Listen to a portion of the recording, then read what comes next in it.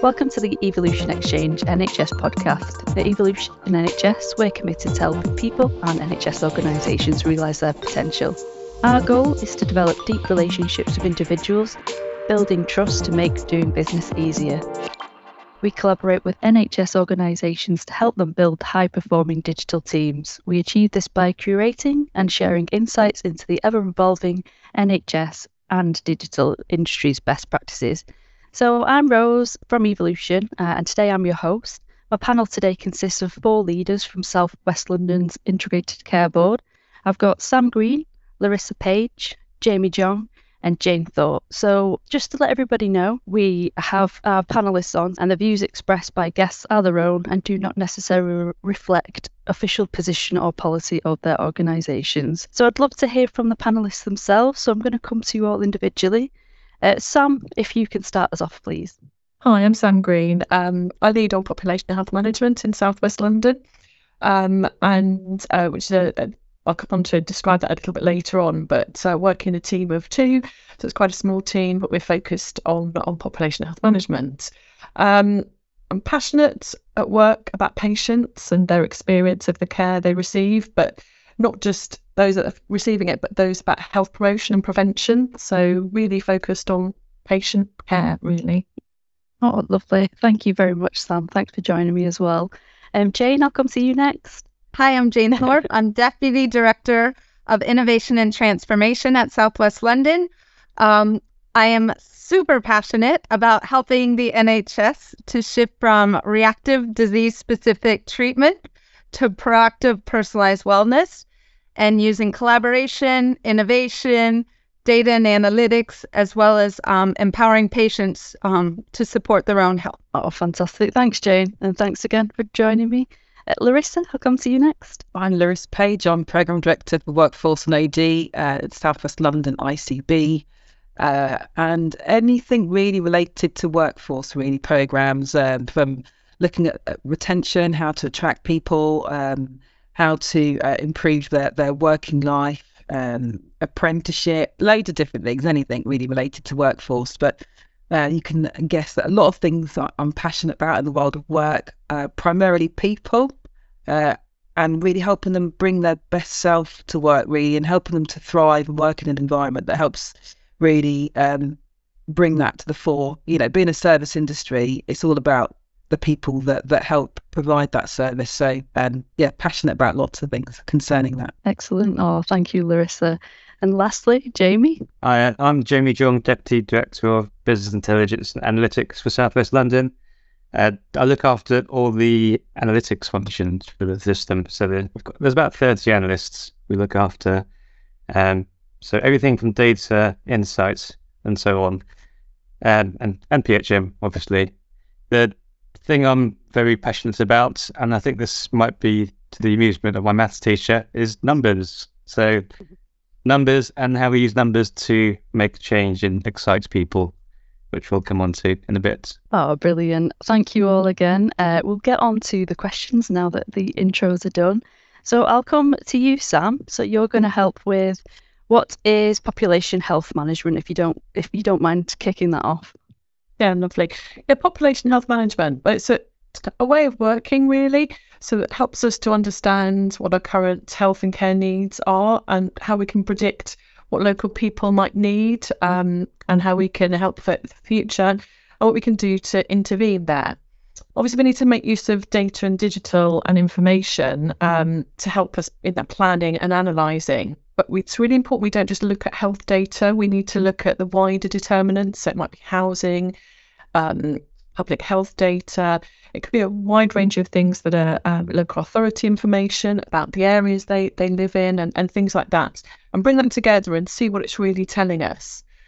It's also important that we don't just focus on the data, but we use the insights or patient voice. So we really understand what those patients in those communities are telling us about their experience of care, and put that together with the data and information, and also maybe using voluntary sector organisations, community services, and really building that picture to look and see what might be needed in those areas, and maybe uncover unmet need and design interventions that might change the way people receive their care, because it's really based on what they're telling us about where they might like to receive that and how they might like to receive that care, and really focus on health improvement and prevention and outcomes, and really target and look at any inequality and inequity there as well, and then evaluate that and see whether that has met the needs of the people or the patients in that area.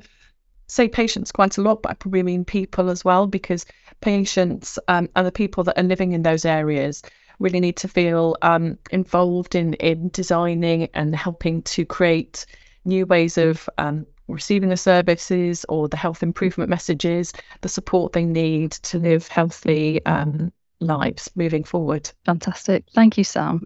Before we move on to our next question, would anyone else like to add to Sam's points? I can jump in. So I think this is really, really, really new for the NHS. Using data and analytics to change your services is really common and has been around for decades in other industries. So I think this is something that is exciting, but it's also really hard. And this is why I'm really glad Lorissa's on the line, because workforce models will need to change. People will need to work differently. We'll have to get out of our safe spaces. We'll have to empower people in communities to work, to be part of the change, etc. So it's really exciting because we're going to work differently to solve problems we have been trying to solve for decades. So just to get people excited. Thank you, Jayne. And Lorissa, I'll come to you. Yeah, oh, thank you, Jayne, for that. And I also think, though, if you've got people in the workforce that reflect the communities that we're looking to serve in terms of population health, they'll be aware of some of those things. They live them every day, don't they? And so they'll bring that to the fore. They'll introduce that in their ways of working. But I think it's also really important for those people in the community to be reflective and reflected in all different positions and different grades and different bands. So they also have an opportunity and ability to change our approach from a leadership perspective. So I think, population health management isn't just in terms of people that we're serving, but also those that we employ and how they approach their work. Great, thank you, Larissa. And Jamie, lastly? I'll touch on a difficult subject of money as well, because PHM can discuss the financial aspects of it. So the economy's heading in a difficult position. NHS is a bit stretched at the moment. So PHM will help us identify those big opportunities, those things that we don't usually look at in terms of data, and how we can be more effective, all under the guise of trying to be cheaper as well. So trying to do things differently. Thank you so much. Sam, anything else to add before we move on to the next question? Or are you happy with that? No, just to reiterate, it is a new way of working, and everyone does need to learn and understand the new ways of doing it.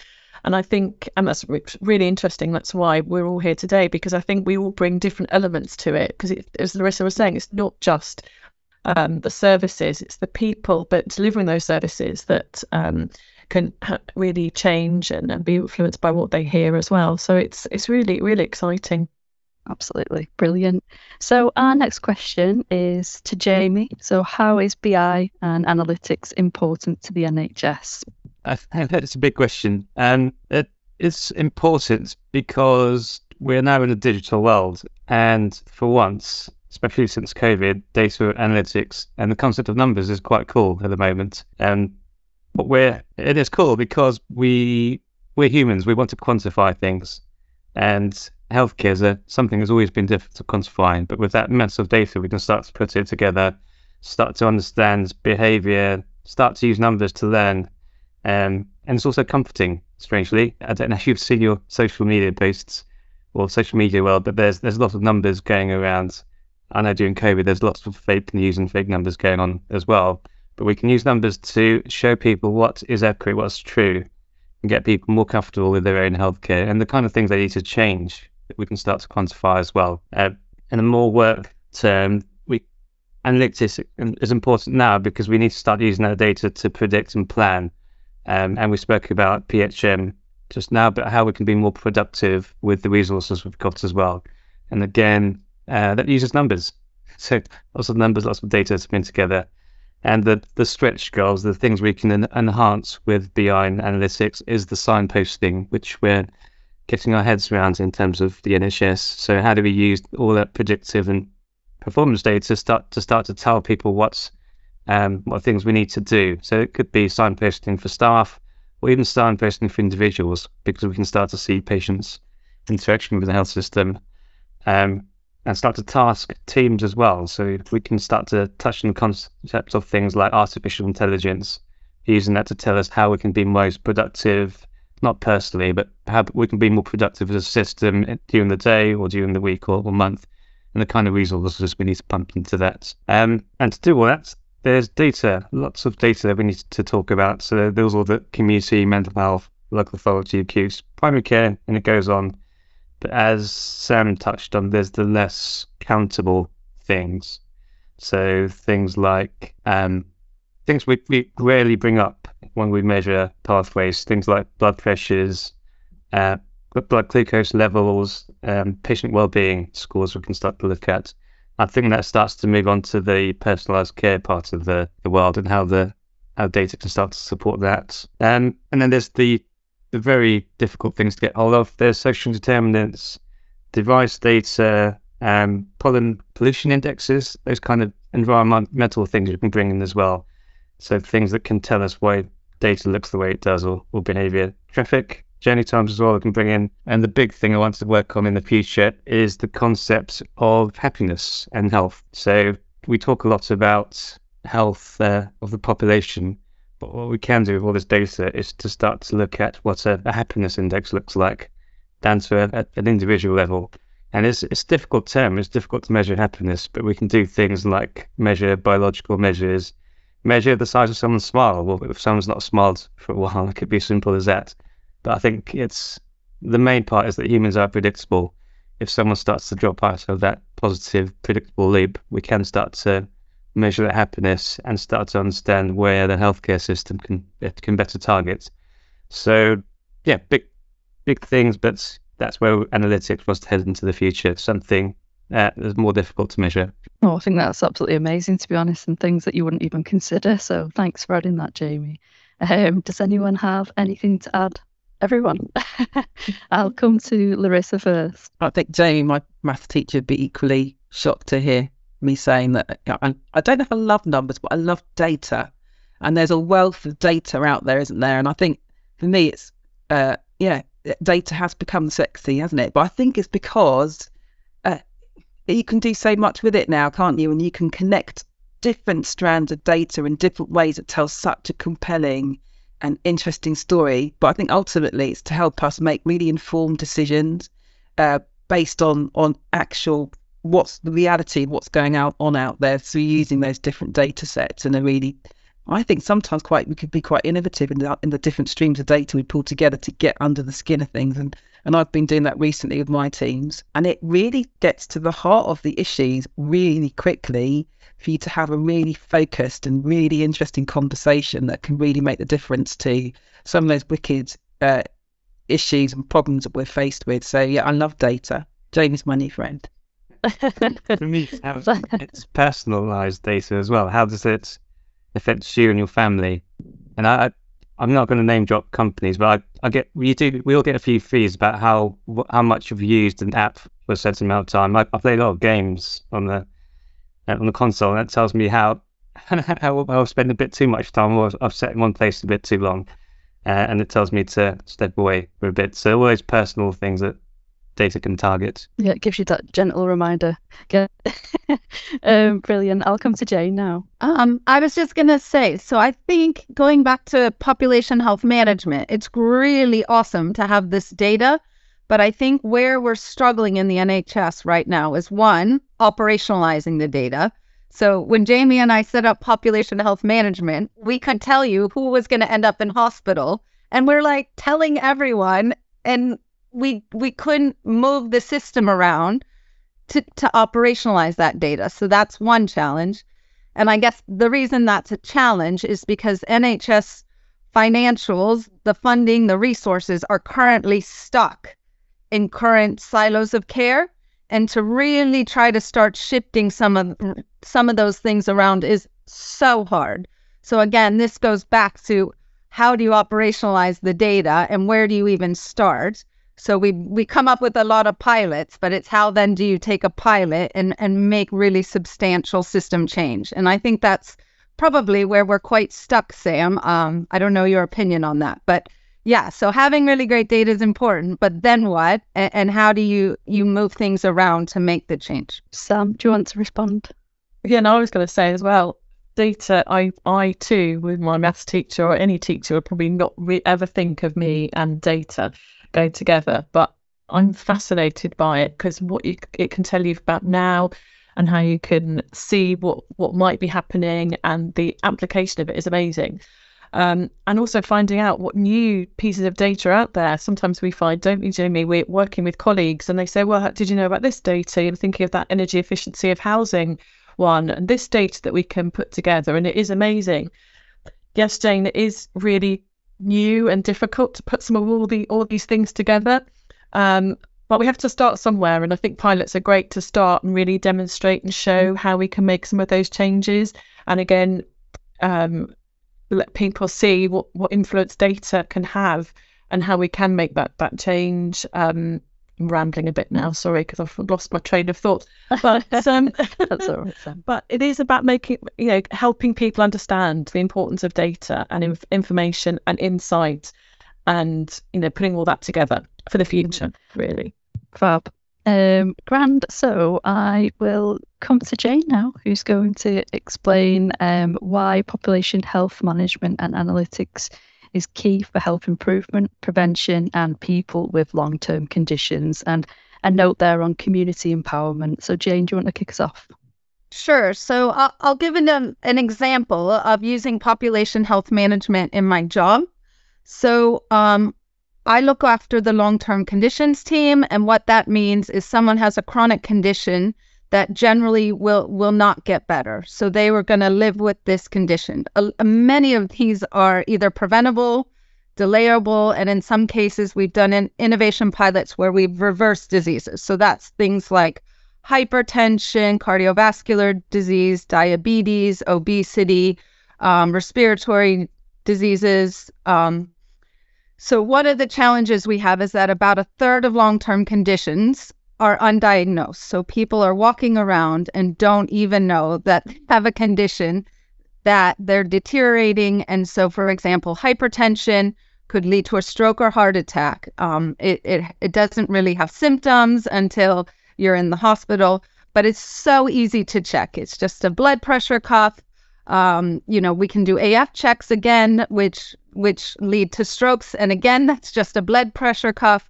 So it's really, really simple to find these people. So we worked with, so we know a couple things. One, if you're Black, South Asian, you live in areas of high deprivation, and where you don't get a lot of preventative health care. So you don't go for your health check, you don't go to the GP often, you're more likely to attend A&E maybe than the GP. So we know where those areas are using Jamie's data. So what we did is we worked with local communities, and that's churches, mosques, community centers. We could use schools, wherever we could find anyone willing to work with us in areas that Jamie helped me identify. We worked with community leaders to identify local health champions.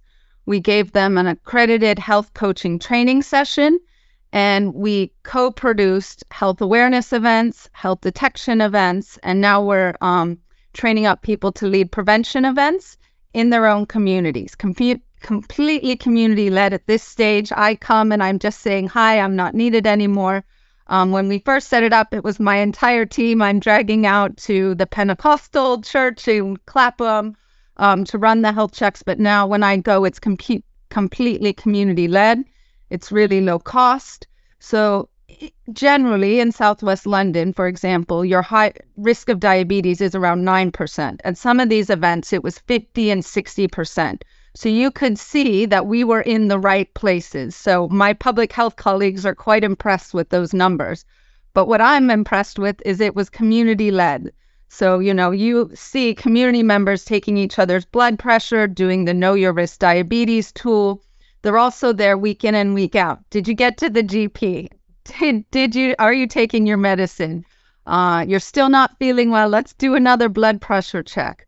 And my favorite one was I was at a Muslim women's center, and they were completely co-producing, co-leading the community this Somali healthy eating program. And when I walked in, they were all doing blood pressure checks, then doing an exercise program, and then talking about how they were reducing rice in their diet to control their diabetes and hypertension and weight. It was completely fantastic, very low cost. And what will be exciting for Lorissa is 2 of those health champions have now gone in to work in the NHS. So it's been a really exciting program. And again, it started with Jamie and I looking at the data. How do we even start to find some of these people? And I guess it was also exciting is because we left the NHS. We left our comfortable settings. We had to do things on the fly. There's a lot of paper. And now we're getting GPs wanting to work with us, bringing in their staff so we can really make sure to get the data back and forth, be more joined up. But it's been super exciting, and that's only one of numerous examples of starting with the data, but then really changing ways of working. That is incredible and so interesting to hear about, Jayne. Would anyone like to respond or add to that? Sam? Yeah, this is the exciting part of PHM. This is PHM in action and how you can make that change and improve people's lives. And it's all happening at in a small scale in those community settings. It's so exciting, Jayne. I'd love hearing you speak about all these projects, because the PHM is the way of doing it, but actually these things are the things that actually making the difference, to identify the people and really get the help and support, intervention or whatever it is that they want. And it's not us telling them, it's based on the information that we've got and see what can help them. So thanks, Jayne. It's amazing. Oh, I love that. Jamie? So I think any advice for equivalent teams in the UK is that you do need a Jayne in your system. You need someone to operationalize the data, because we all get prompts with data. So you have 2 options. You can either sit there, look at the data, admire it, or you can actually make change for the patients in the system. And that's what Jayne really does. She understands those numbers and she doesn't hold back, which gives me anxiety sometimes. But you do need someone like Jayne to just go for it and to make things better for everyone. Sounds like good teamwork there as well. Ruthless. Lorissa? I think you've just hit the nail on the head, Jayne, haven't you? It's about getting out there and connecting with communities and empowering people to make a change in their own lives, whether that's through employment or in terms of their own personal health. And we're involved in programmes in South West London, very much focused on that, linked to the Mayor Skills Academy, which is exactly that, is connecting the communities, empowering them and different partners to help them make a change in their life. But you made one thing really clear. It's about us as an employer doing things differently, getting out there and connecting, and not doing the things we've always done, which is a little bit arrogant, isn't it? Just sitting back there and wait for people to come to us. We've got to make that change, and we're working on programmes that are very much in line with that, Jayne. Otherwise, we're not going to affect change at all. It's going to continue to be the same, and we're going to get the same outcomes, aren't we? So great, fantastic outcome for those 2 people that have decided through that experience they want to do more to help people in their community. Amazing. Thanks for sharing. Brilliant stuff. I think that comes quite nicely back to you, Lorissa, to your question, which is, what do NHS employers need to do now and in the future to attract skilled people, especially analytics? Like you planned that segue, isn't it? I think, yeah, it's a really good question. And I really do think that is the right way round. You know, as employers, we need to adapt. Sorry, that's my laptop. We need to adapt and reassess what we've got to offer our current workforce, but also future potential employees as well. And it's just as I said, it's like, looking at different ways to connect with people and think about, why would they want to work for us? For too long now, we've been in this position where we've almost had the attitude almost that people would be lucky to work for the NHS and get a job in the NHS. And on that, things have changed. We're not that beacon employer that we used to be. Competition's fierce now. I've got a lot of different people they could potentially work for at any band of job, any grade, any pay level. So we are in competition. So we need to make sure that we're appealing to people in a way that maybe looks at things from what is our proposition? We're values driven, aren't we? We're doing service work, public service work. That is going to appeal to certain people.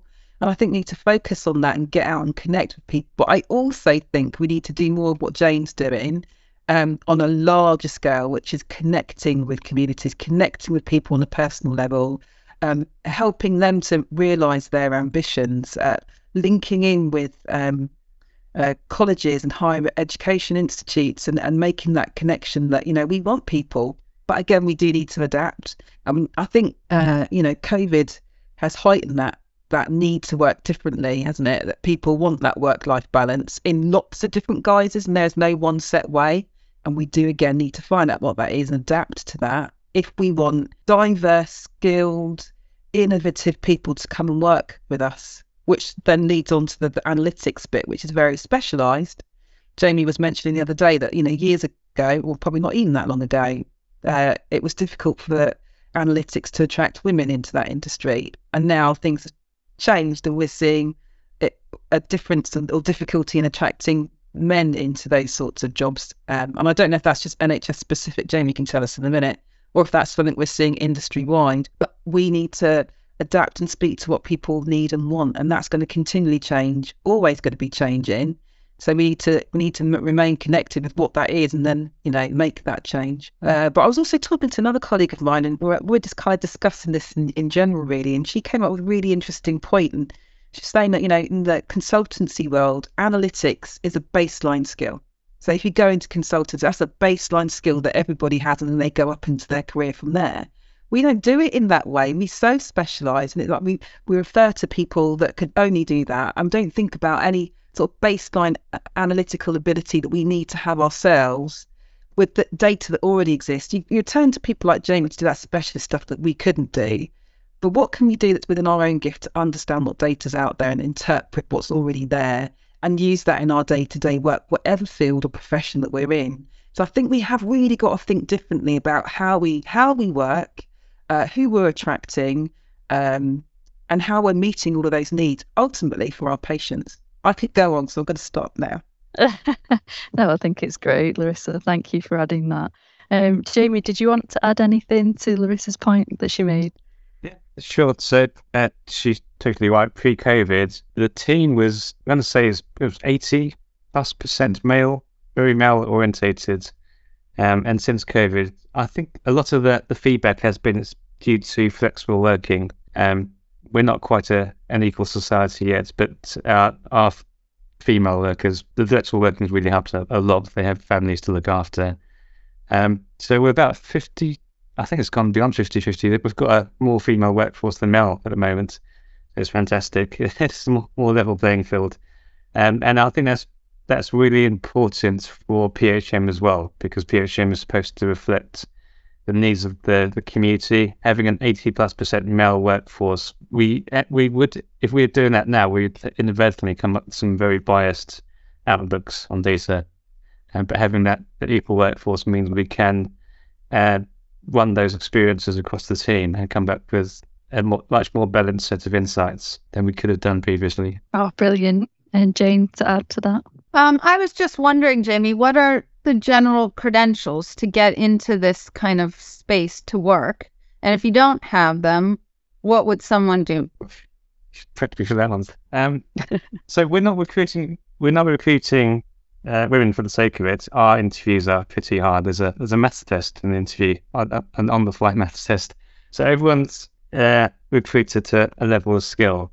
But with all those needs of data I mentioned at the beginning, the skill requirement is very broad. So it's not just how good is your GCSE maths. There's the signposting as well we can look at. So there's the AI part, there's the making behavioural change. But sorry, what was the question? What kind of training do we Well, I'm just thinking, because if we want to attract different workforce, the way the NHS is structured is if you don't have a college degree, you don't get past even the review of CVs. So how do we help, going back to Larissa's point, bring in different people? If you know, or what would someone do? Or you have to start with a 4-year degree, or you just, I'm trying to be provocative. Sure. So I was never an academic, so I'm a good test subject. So what we're trying to do in South West London is come up with the concept of a analytics academy and get people, and it's not got anything to do with how many degrees you've got. It is getting people comfortable with numbers, getting them to use them on a day-to-day basis, and working with the concept of local champions to get them skilled up and used to numbers. Especially with the way we've laid out our data model now, it's not mathematically heavy. It's the hardest skill at the moment we have for analysts is interpreting it. So you don't have to do your board maths or your regression work. You just need to understand how that relates to society and the kind of things you can start to tease out of it to make change. But it's slow. It's not an overnight change. I think the first win is getting people excited about numbers, getting them engaged, and then get people to understand how they can work with us to improve their day-to-day work, or help them make better change locally. Can I just jump in? I so love that. That really speaks to everything we're trying to do. I'm so sick of hearing like they have to have a certain level of GCSE math. You may have done really badly in education for a range of different societal reasons.